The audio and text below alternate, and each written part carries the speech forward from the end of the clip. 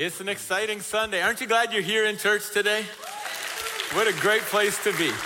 In God's presence together. We sang about victories. Now we're going to celebrate a victory. Our fiscal year just concluded, and with about a month to go, so this is the end of July, we were $113,000 under our budget. In terms of giving, $113,000 under. But in the last month, God turned it around. Praise God for your generosity and faithfulness as well. And we ended up 49,000 to the good. We went from 113 under to 49,000 for the good. What does it say? We're trusting God. We're following God. We're all in on the vision. God is changing lives. We're giving him the glory. And we need to stop and thank him for moments like that when you see incredible provision in your life from the Lord. What is God doing? God is strengthening. God is sending. God is doing both. Today at the end of the message, the elders are ready to pray. And they have anointing with oil from James chapter 5. You can come forward at the end of the message. Healing, restoration. God moves through prayer. And we've seen incredible testimonies as every month we do this. And it's not the oil, it's not the elders. It's God in his faithfulness and his power. He shows up when people are hungry. He shows up when people call on him. And God still heals. God still provides. And we thank God for that. That's a time of strengthening and also sending. We're looking ahead at the next 3 weeks, excited about what's coming up, excited about what God's doing and what God's doing around the world. And it's gonna be what God's doing in our hearts because the two are connected. As we look forward and step into the next 3 weeks together, we are going to, a couple things, celebrate that God's house is a house of prayer for all nations. Amen. This is a house for all nations. This is God's house. And we thank God for that. Also, we're mindful that around the world, people are praying and seeking God in different languages. Today, right now. And we get a glimpse of that as the three of us are going to pray in different languages. So these are my brothers, Mike and Jorge. And Mike's going to start our prayer time. And then Jorge. And then I'll conclude in English. And we ask that we could all join together right now in seeking God in prayer. Amen. Let's pray. Nĩ twakũgatha rũciinĩ rũrũ Mwathani. Nĩ twakwambararia nĩ ũndũ wĩ mwega na wĩ mũtugi. Nĩ twakwĩra nĩ wega Ngai nĩ ũndũ wa gũtũrehe nyũmba-inĩ yaku tũkũgathaie na tũkũgoce. Nĩ thengiũ nĩ ũndũ wa maũndũ marĩa wĩkĩte gatagatĩ-inĩ gaitũ. Nĩ thengiũ nĩ ũndũ wa maũndũ marĩa ũthagathagĩte gwĩka Ngai. Nĩtahoya atĩ wĩke ũndũ mwerũ thĩinĩ witũ. Arĩa mamũcete ũmũhere hinya, arĩa mahotetwo Mwathani ũmahe hotani. Ithuothe tũtuĩke a gũkenio nĩwe Mwathani, nĩ gũtuĩka nĩ watwĩtire na mwĩto o mũndũ rĩta rĩake. Nĩ twakĩneana moko-inĩ maku Mwathani, ũtwarane hamwe na ithuĩ. Reke kiugo gĩaku gĩtuĩke gĩa gũtwaka na gũtũhanda wega thĩinĩ waku, o ta ũrĩa tũtũrĩte twendete Ngai gũgatũrania nawe mũciĩ wa igũrũ. Nĩ twakĩneana moko-inĩ maku, twaneana arĩa marathikĩrĩria na arĩa maratuona kũndũ na kũndũ. Tũgacokia ngatho tondũ twĩte tũrĩ andũ a ndũrĩrĩ ciothe, tũtuĩke ũthamaki waku. Gĩtũrathime Mwathani, werũhia ngoro ciitũ na ũcihe hinya thĩinĩ wa Kristo Jesũ Mwathani witũ.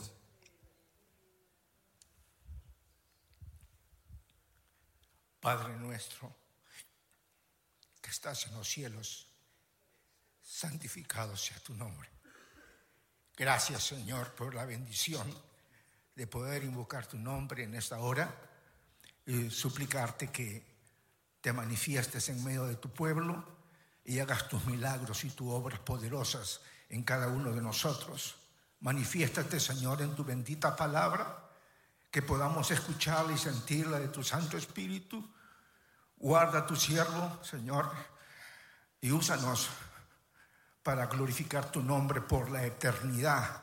Prepáranos, Señor, para comunicarnos y amarnos unos con los otros como tú nos dices en tu bendita palabra.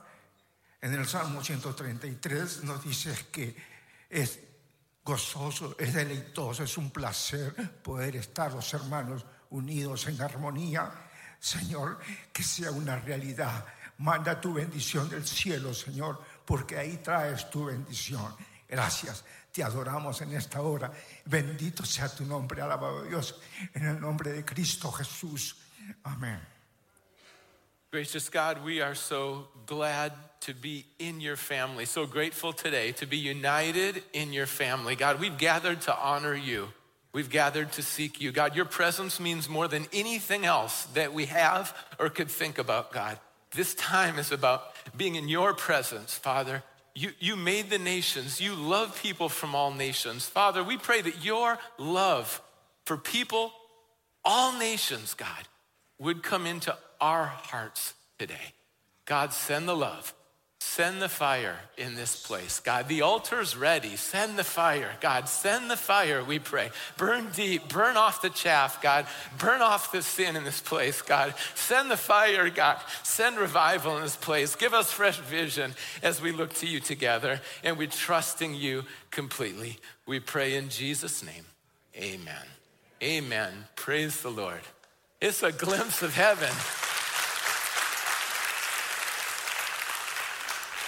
It's a glimpse of heaven together. How does God view missions? The most well-known verse in the Bible is John 3:16. For God so loved the world, loved the entire world, that he gave his one and only Son. Whoever believes in him will not perish, but have eternal life. This is the gospel and the good news. Jesus died for our sins and he's risen. But a lot of people overlook 1 John 3:16. 1 John 3:16 says, now this is love. Jesus Christ laid down his life for us, and we ought to lay down our lives for our brothers and our sisters. Well, what does that look like to lay down your life? That might literally happen, or that might be a calling in terms of unselfishness, serving, sharing your faith. What does it look to lay down your life? As we look back 22 years ago, for Todd Beamer, he was in a plane thinking that it was comfortable, thinking he was traveling, loves Jesus, and then he heard the news. Well, there were hijackers on his plane, and in his final conversation, if you haven't read it in a while, read those words for about 10 minutes and just let it sink in. Saying goodbye to his family, then praying the Lord's Prayer, praying Psalm 23. I will fear no evil because you are with me. Your presence, even on a plane that's about to go down. And he said, let's roll.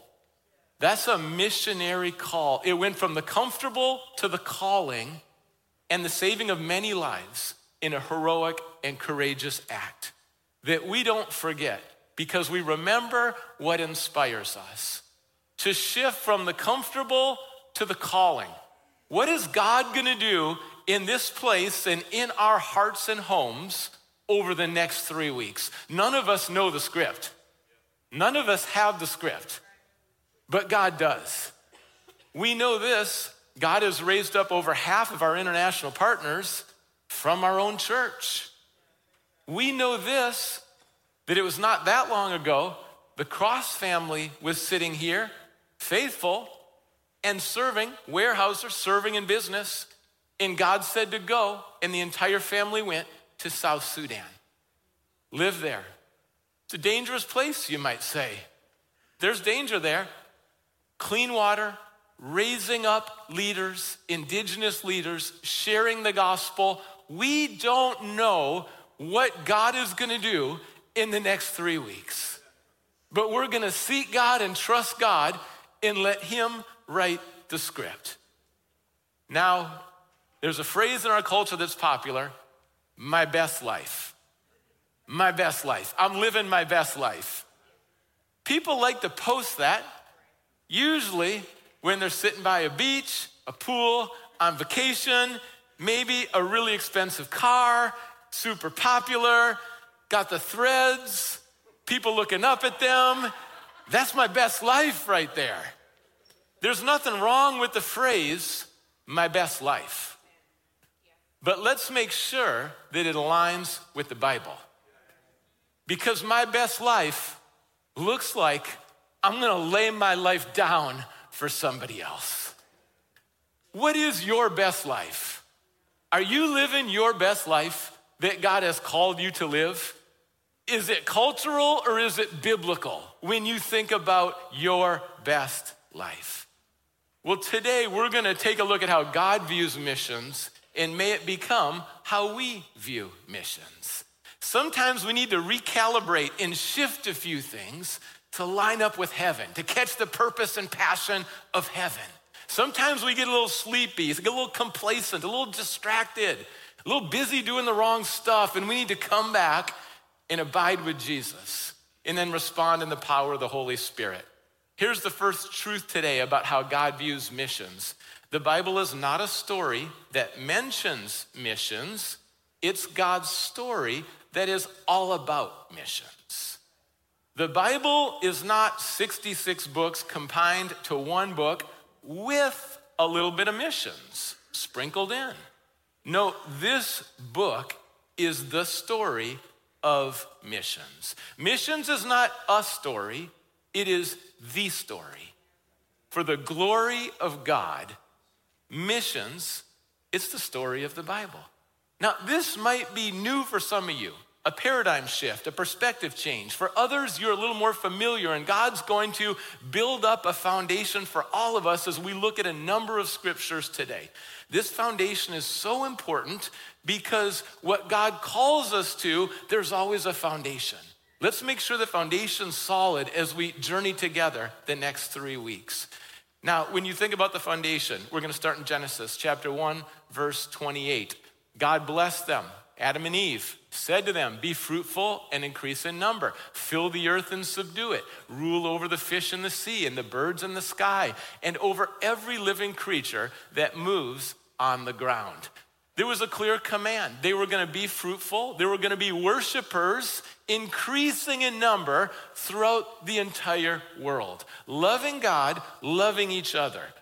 But it went sideways, didn't it? Because Adam and Eve chose sin and rebellion and death and selfishness and shame, and everything else entered the picture now. God brought a second Adam, Jesus Christ, to completely redeem, and there will be a new heaven and a new earth. Until that day, we are on this story together. Genesis chapter 9, we look at Noah, and God blessed Noah and his sons, saying to them, be fruitful and increase in number and fill the earth. It's a lot like the message he gave to Adam and Eve. It was a restart. Why?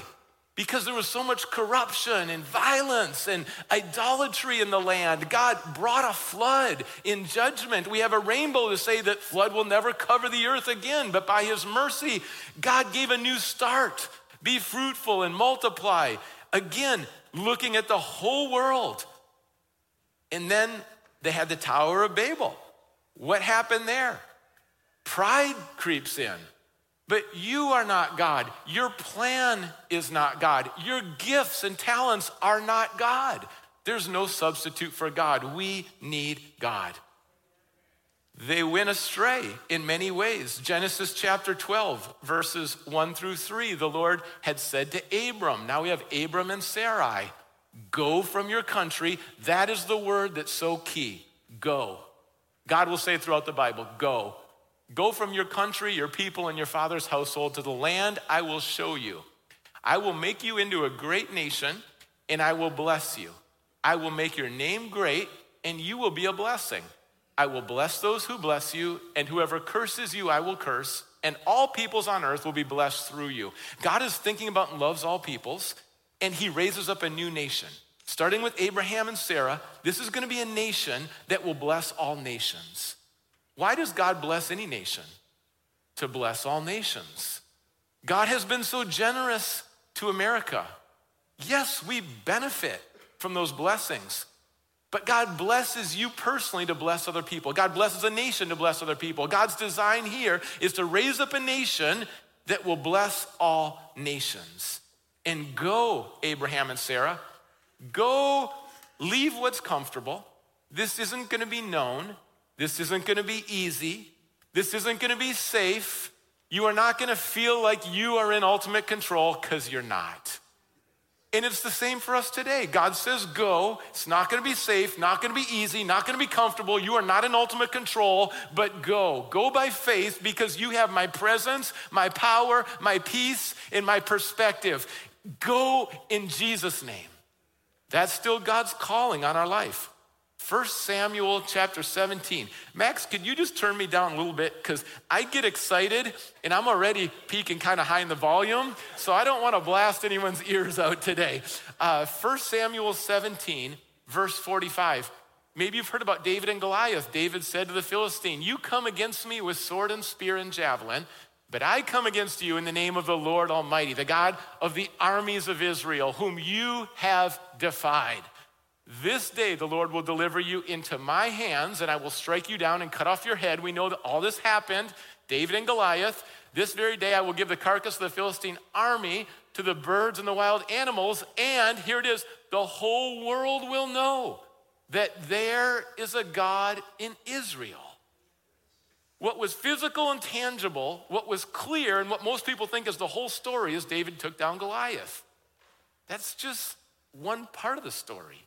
The bigger story is the idolatry in the land, and this is going to be another reminder that there is one God, one true God, and the whole world will know this isn't to glorify David, but turn to God, because if God can use David in a battle with Goliath, God has the final say, not the Philistines, not Goliath. Don't miss the main message. When you hear the book of Exodus, that God delivered through 10 plagues, and he rescued the people from slavery, that's part of the story. Being rescued from slavery is very significant. But why did they leave slavery? The call was always the same. So my people will worship. Leaving slavery to worship. God gets the glory. Pharaoh doesn't have the final say. It's all pointing to God. It's all pointing to the nations. It's all pointing to worship. If you read through Jonah, which is a short book, you'll see at the end of that book, 120,000 people turn to God.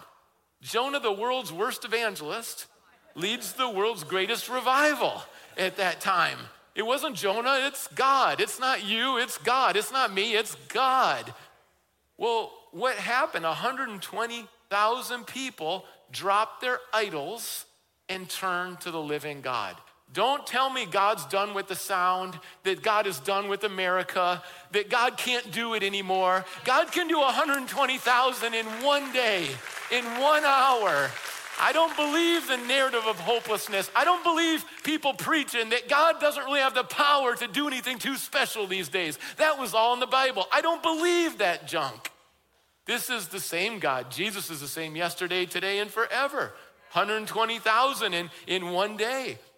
Be faithful, trust God with the results. Jonah didn't even like the results, didn't want the results, didn't even like the people he served. You might not like the people you serve too much sometimes. You might not even want to go to the places God wants you to go. You might do it just thinking about your own. For Jonah, it was like sunshine and shade and comfy, and it all got ruined. You might feel like that sometimes. Well, what else? Psalm 46, verse 10. The first part, people say it a lot. Be still and know that I am God. That's so important in a busy, fast-paced culture where we put so much pressure on ourselves. We feel so much stress. We're not listening to God. Got our iPods in and we're listening to everything else really loud. Be still and know that I am God. Okay, that's only the first half of the verse. You don't hear the second half very often. I will be exalted among the nations. I will be exalted in the earth. Psalm 46 is a storm. In the storm of your life right now, be still and know that he is God. And in the storm right now that is the nations, with refugees and human trafficking and starvation and wars and injustice, know that God is still on the throne, exalted over the nations. God Almighty is with us. God is still moving. In Isaiah chapter 49, the prophet looking forward, he says, it's too small a thing for you to be my servant to restore the tribes of Jacob, the 12 tribes, the Israelites. It's too small a thing. Has God ever told you it's too small a thing? Has God ever told you your vision is too small? Has God ever told you your view of him is too small? Have you ever been humbled by God saying that's too small?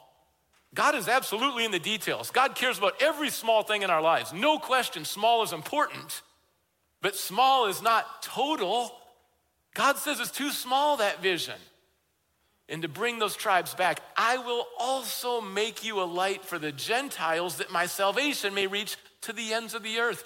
God blessed the Jewish people immensely. And the temptation is that, well, it's all about the Jews. It's all about us.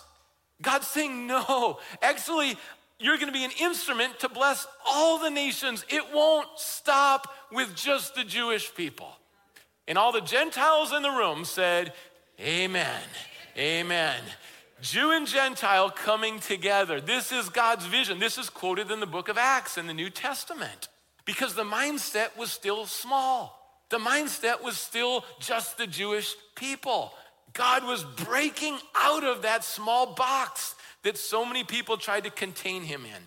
And as you read through the book of Acts, Peter goes to Cornelius' house. Why? Because when God wants to do big things, it often starts with one conversation in one relationship and one home. Peter to Cornelius, Jews, Gentiles, the floodgates are about to open. Well, what else do we see in the book of Acts? One conversation. We have Philip and the Ethiopian eunuch. Leads him to Jesus, baptized, the Gospels go into Africa. Well, what else do we have in the book of Acts? We have the jail. We have Philippi. We have Lydia, the jailer who was going to kill himself, now is on mission because he found the hope of Jesus. Lydia, who is successful, purple cloth, money, business, prestige, all of that, empty on the inside still, came to know Jesus. Now we have a church in Philippi. Now the gospel's going to Europe. Don't miss what God's doing. He'll work one-on-one, a conversation, an invitation, a relationship. Open your home, one dinner. And then what God has attached to that in blessings, far beyond what you could imagine. Be faithful in the small things. Trust God with the results. He said it's too small. It's too small. As we move into the New Testament, Jesus, y'all know this, but Jesus is not American. We know that, right? We know that. We know Jesus is from the Middle East, and we know Jesus is Jewish. Right? Fully God, fully human. Okay. Because I just feel like in America, I just see a lot of pictures of American Jesus, and I just got to say, he's Jewish. He lived in the Middle East. And then who's a typical Christ follower today? If you took the average follower of Jesus today, who comes to your mind? Do you know who the average follower of Jesus is today? A woman in Africa. That's what the numbers would say. Sometimes we're so centered on America. We got Jesus being American and the average Christian's American. And we just need to see the world in God's perspective. So what else is happening? Mark chapter 16, verse 15. If you're like, just give it to me clear, direct, and I kind of like it shorter. Don't talk for too long. Just what is God's plan? Here it is. And the Gospel of Mark's your gospel because that's the short, direct, clear one. He said to them, go, hasn't changed, go into part of the world? No, missed it. Go into all the world and preach. Ooh, did God just say I've got to talk? He kind of did, yeah, really did, really made that clear. Speak, yes, your actions and your words should be consistent, but speak, pass on what you know, the gospel, Jesus died for our sins and risen, a relationship, it's on grace to all creation. Jesus makes it really, really, really, really, really clear. You can't sit here and go, it just wasn't clear. Just didn't see the clarity there. He repeats it in every gospel. His ascension, it's the Great Commission. You can't miss it. None of us are going to come before God at the end of our days and say, I just never really got that very clearly. What'd you tell me to do again? There it is. It's the word of God. It's eternal. It's our calling. There it is. What do we do with that? It was his last words, his passion. Well, you look at that and it's kind of intimidating, isn't it? It's kind of like, I don't think I'm going to be able to do that on my own strength. Exactly. That's all of us. And Jesus knew this. So in Acts chapter 1, verse 8, the disciples had a lot of things. They had unity, but they didn't have the Holy Spirit. They had prayer, but they didn't have the Holy Spirit. They had experiences with Jesus, but they didn't really have the filling of the Holy Spirit. They had knowledge, but they didn't really have the filling of the Holy Spirit. Pentecost is coming. You can have prayer, you can have knowledge, you can have experience, you can have a really fancy spiritual resume that impresses a lot of people. But if you don't have the Holy Spirit, the whole missions thing isn't really happening. And that hasn't changed. God gives us the Holy Spirit. When you receive power, you will receive power. The same word, dynamite, it's explosive. Think Muckleshoot, 4th of July, boom, whatever you want to think. When the Holy Spirit comes on you, and you will be my witnesses in Jerusalem and all Judea, Samaria, and to the ends of the earth. 4 different regions going out further. You will be my witnesses to the ends of the earth. We can't change this. We can fight it, resist it, ignore it, sleep on it, but we can't change it. Our need today is still the number one need then. We need the help of the Holy Spirit. We need the presence of the Holy Spirit. We need the power of the Holy Spirit. We need the comfort of the Holy Spirit. We need the wisdom of the Holy Spirit. We need the Holy Spirit to do what God's called us to do. And if we don't have the Holy Spirit, we're going to be locked into materialism, to selfishness. We're going to be locked into ourselves. We're going to be silent. And all these opportunities we have, we're just not going to step into them because we're not relying on the Holy Spirit. We're just thinking we're doing a good job. And on a curve, we look around and it's like, I'm seeing a lot of people not doing much. I'm probably an A. I'm probably going pretty strong right here. So what does this lead to? Here's the end zone. Revelation chapter 5, verse 9. This is where it's all leading to. And they sang a new song saying, you are worthy to take the scroll, to open its seals, because you were slain, and with your blood, there's no other blood that purchased the forgiveness of sins and our salvation. It was the blood of Jesus Christ. Purchased, redeem means buy back. For God, we can't save ourselves. Who did Jesus redeem? Who will be in heaven? People from every tribe, language, people, nation, tongue, every ethnos, every people group will be represented in heaven finally together. Do you see God's unstoppable plan? Missions is not sprinkled in. Missions is not a story, a theme. Missions is the theme of God and the Word of God. You say, well, where are we? We're not in Revelation 5:9 yet. Although today had some foretastes of it, we're not there yet. So where are we? I don't know exactly where we are. We know where the end zone is. We know the ending is going to be glorious, but I can't tell you if we're on the 30-yard line, the 25, the 20, the 15, the 10. Christ is going to come back. He will come back. And he will set up a new heaven and new earth. The gospel will be preached to all people. This will happen. I just don't know how close we are right now. None of us know the day Christ will return. We know where the end zone is. I hope we're going that direction. How close are we? The Bible says, notice the signs of the times. We're in those birth pangs. We're noticing what's happening. Each day we're getting closer. We've got a role. We've got a job to finish. We're doing together, locally and globally. I don't know where we are, but I know where the end zone is. And I know what God's called us to do. This is God's view of the world, his timeline, his story. Here's the second truth today. Many Christians simply miss the big picture of what God is doing and wants to do. It's unintentionally missed. It's not like we wake up in the morning and like, yeah, I'm not gonna really think about the world like God does. I'm not really gonna see people and love people like God does. I'm just gonna go my own way. We don't wake up saying that, but we realize we've got to shift. Churches don't get way too insular as the plan. We don't sit around in church leadership and say, you know, how could we ignore the nations more? How could we ignore the Great Commission more? How could we shrink it down? How could we sanitize it? How could we just make it about being comfortable in this room and a couple people on our row that we really love and know and just keep it in that little bubble? How could we do that? No church goes that route. This is not intentional stuff. It's unintentional. So how does it usually play out? Churches see these verses, they see this truth, they study the word, and they think we've got to get missionaries.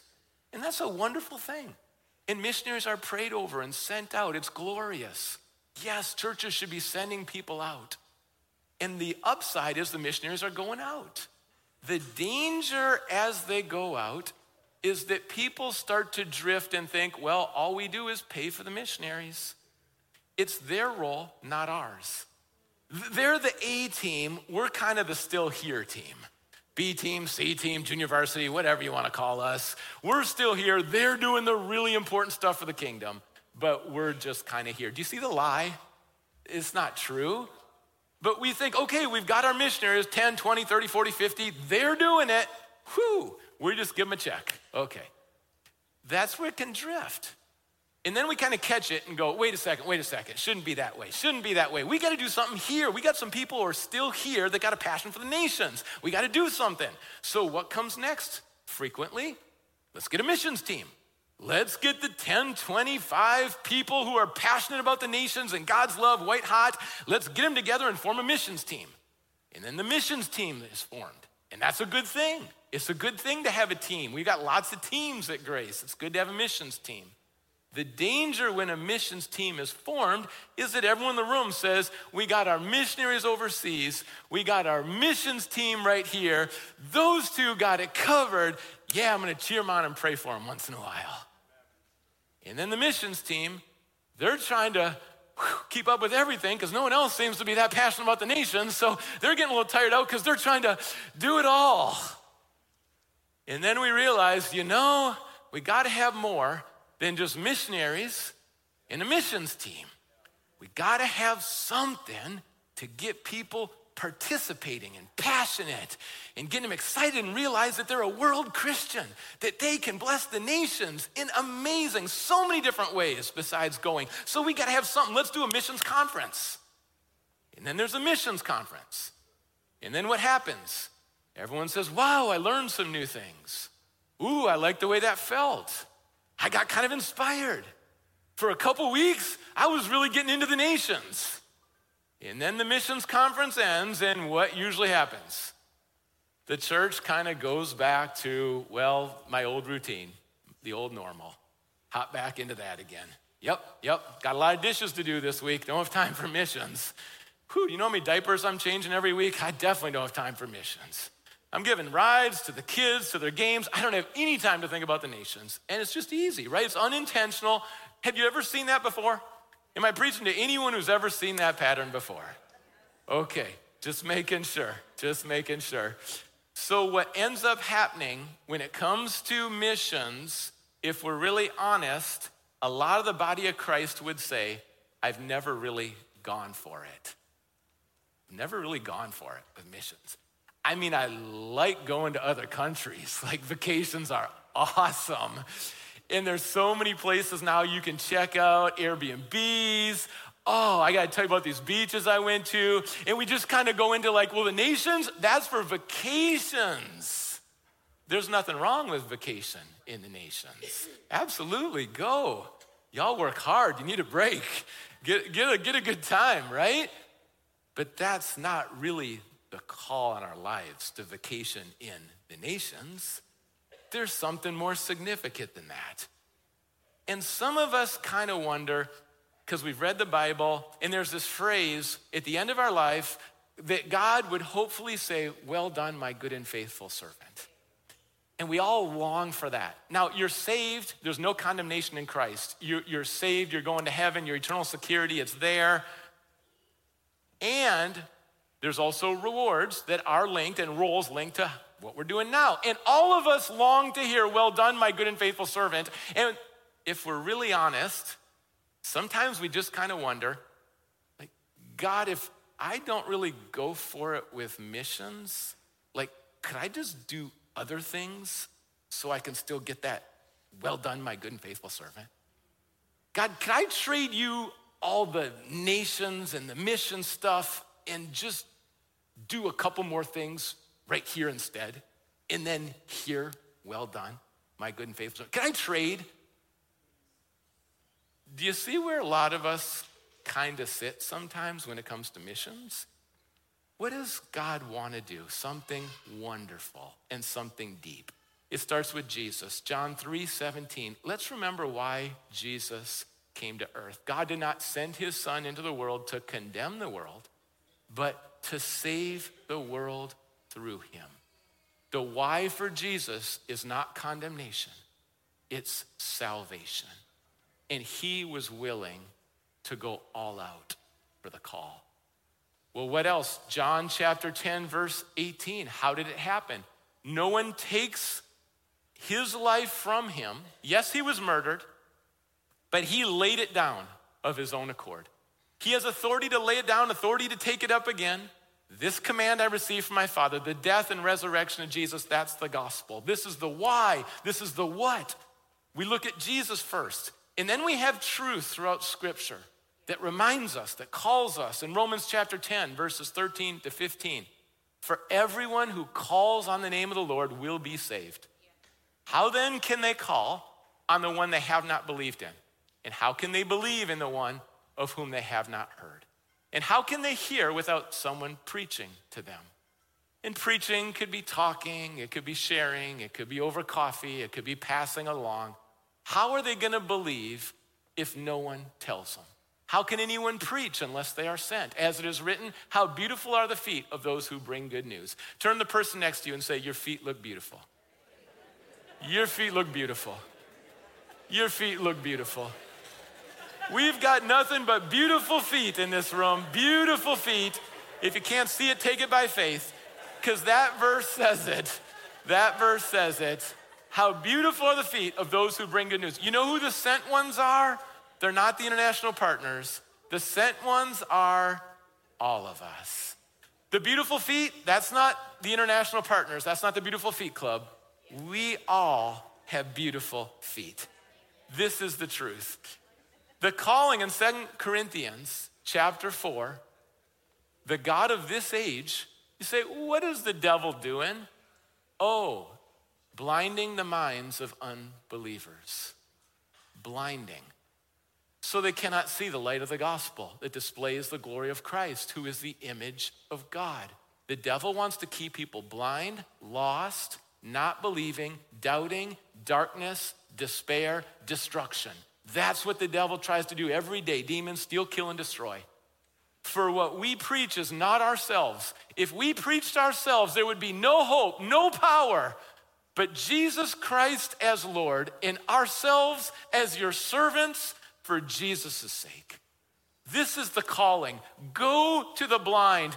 Go to those who are hopeless. Go to those who haven't heard because they can't believe unless they hear. So go, love them, serve them, listen to them, build relationships with them, invite them into your home, and share what really matters. That's the call.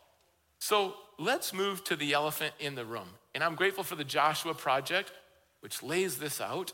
And it's interesting, America has been the number one sender in terms of missionaries, but now many nations are sending people to America. We need to be praying for our own country, right? And where God is moving powerfully right now is Latin America, Africa, Asia, Lafricasia, it's called, in mighty ways. Pray for our nation, right? So this is what I'm gonna share. This, I think, the elephant in the room. It's called the 1040 window. You're gonna see a map here. That's 10 degrees to 40 degrees. That's north latitude. In this window right here, we have 5.3 billion people. 2/3 of the world live in this window. There are 8,800 people groups in this window. How many of those people groups are unreached? Unreached means they have no valid opportunity to hear the gospel, to be around Christians. No valid opportunity. 6.1 thousand people groups in the 1040 window. I want the 1040 window to go from our minds to our hearts today. How many people? That's about 3 billion people who have not heard the gospel. About 3 billion people. You say, well, I thought there was a lot of people on the sound who aren't, following Jesus. 3 billion people. in the 1040 window. This is, of course, starting where Adam and Eve were. When you think of mega cities, that's defined as over 1 million people is a mega city. The 50 most unreached mega cities are all in the 1040 window. People in the 1040 window experience poverty in a way that we don't have right here. In fact, over 80% of the poorest people in the world live in the 1040 window. You said, where is the poverty? Over 80% of the poverty is here in the 1040 window. The average person lives on a few hundred American dollars a year. And if we looked at stats on church going and giving and reaching the 1040 window, it is shockingly low. It is pennies on the many dollars. In the 1040 window, there's so much disease, sickness. There's very little access to food and water in many places. Also, the persecution is very intense for Christians. If someone comes to know Christ or baptized, they might be kicked out of their family, thrown in jail, beaten, or killed in many places in the 1040 window. It's a very different experience than what we have here. These are the realities of this part of the world. There's also a more visible darkness, evil.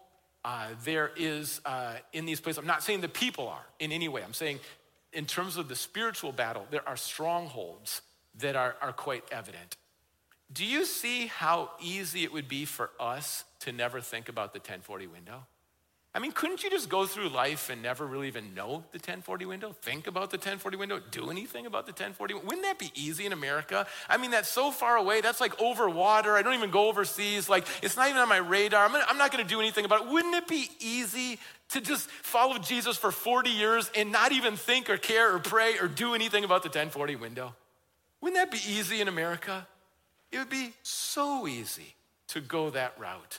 What does God see when he sees the world? Ray Johnson, pastor in California, said something about 15 years ago that has not left me. He said, the church in America is like a sleeping giant. Like a sleeping giant. In America, look up, wake up, rise up. Look up, wake up, rise up. The clock is ticking. We know the end zone. Every day we're getting closer to Christ's return. God has empowered us, gifted us, and blessed us far too wide to just sleep on the 1040 window in what God's doing around the world. We have a biblical foundation. We want to move forward. The calling over the comfortable. Let's say that out loud together. The calling over the comfortable. That's going to be where you wrestle. The calling over the comfortable. What we love is the comfortable. The calling is much more difficult. What are we going to do with the calling? The calling over the comfortable. Let's just say it again because the person next to you might need to hear it. The calling over the comfortable. This is the only application today. We're going to get into some specifics next week. But the application today, let God's love for people of all nations become your love for people of all nations. Would you give God access today? Would you let him bring his love for all nations into your heart, into my heart, to a much greater degree? You know, I didn't travel overseas until college, went to Scotland twice and then lived there. And I didn't know much about Scotland. I was very naive. I thought this is gonna be just like America. I mean, they speak English, we speak English. How different could it be? And then I realized, oh, that's a different continent. That's a different culture. That's a different accent. What did he say? And that food is definitely different right there. And I so appreciate Scottish people, love Scotland. And it was like through that experience, God started to take some of his love for Scotland and put it in my heart. At the end of college, I went to Zimbabwe. Didn't know much about Africa. Had some opportunities to play soccer. There were tryouts, Queens Park Rangers, Man United. It was exciting. It looked like we'd probably go that direction. But there was a calling in listening to God. The message was go to Africa. could not anticipate how it would work out. Fighting for my life for 1 year, 10 years to fully recover, the tragic illness. I didn't see any of that coming, but it was go. I had never experienced firsthand AIDS, drought, famine, poverty, lack of resources, lack of education, lack of jobs. I'd read about it, I've heard about it, I'd never entered in and lived in it. You won't be the same. It just won't be the same when you've lived in it. Because God does something where his heart for Zimbabwe just started to move my heart for Zimbabwe. And I'm always gonna see that nation differently. One by one, God will take his love for that nation and start to put it in your heart to a greater degree. When the pandemic came, Pakistan wasn't on my radar. And then on social media, I had these people from Pakistan starting to connect, wanting to connect, and wide range of people. I was like, sure. I'm kind of easy with the friend stuff. I'm just like, sure. Could I preach live on Zoom at a big event? Could we go to the smaller villages? Could we send Bibles? We sent Bibles to Pakistan. There's probably about 2 or 3% Christians in Pakistan. We've been reaching Pakistan. Then there's television in Pakistan. Could you start doing outreach events? I would include a pastor, someone else at our church, other pastors from the Sound. About once a month, we've been doing outreach for 1 hour in Pakistan, sharing the gospel, seeing all kinds of fruit. God is doing something amazing in Pakistan. And yes, the news is true. There's persecution in Pakistan.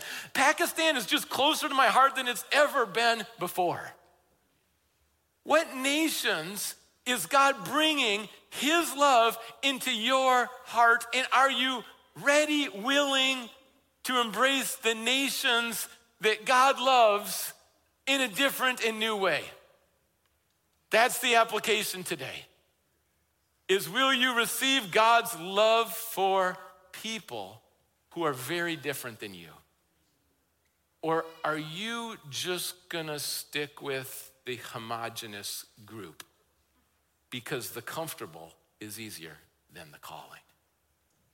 It's out on a limb to open up our homes, to hear stories, to go to places, to reach people, to connect. It's out on a limb. Is the calling greater than what's comfortable? You know, when I was a kid, my favorite game early on was concentration. I couldn't really beat my parents in many games, right? Scrabble, no chance. Cards, no chance. But there's this one game, concentration. It's like the earliest memories, youngest kid. All the cards are flipped over. You flip over one, you flip over another and see if it's a match. And God just gave me the ability to remember where the cards were. And I could flip one over, it's a match. I'll take that. I remember where that one is, it's a match. I'll take that. That's a match. This is what God wants to do today. He's turning over some cards. He's starting to show you some things. He wants it to be a match. How he sees people and how you see people becomes a match. What he wants to do in the nations and what you're willing to do in the nations becomes a match.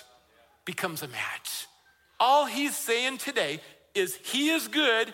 His plan has never changed. His plan will never change. We're closer to the end zone than we ever have before.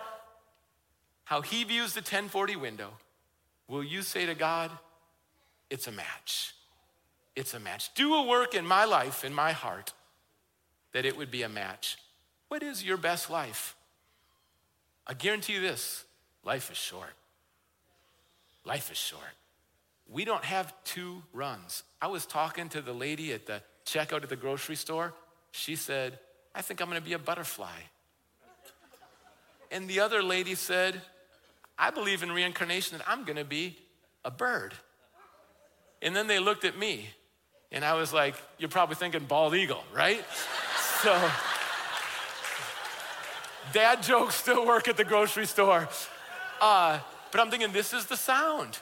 They're thinking they're coming back as animals. We're not coming back as no animals. You got one life. You know what's really important today? Figure out what's your best life. Because whatever you think is your best life, that's the life you're gonna chase. And if it doesn't match with God, where are we running? Where are we running? God strengthens, God sends. We've been talking about God sending. Right now, God strengthens. I'm gonna invite the elders to come forward. And as they do, let's prepare our hearts. God, you've been moving in this place today, strengthening and sending. We sense it, strengthening and sending. God, strengthen right now. We pray healing right now, restoration right now. We pray, God, we're not able on our own. We need you. And this right now is a time where we're saying we need you. And so we come forward together in prayer. God, some are gonna come forward and receive. There's gonna be healing and strengthening and encouragement. Others, God, are gonna pray for people coming forward. They're gonna lift up prayers to you for themselves. Guide this time, guide this time. We pray in Jesus' name, amen.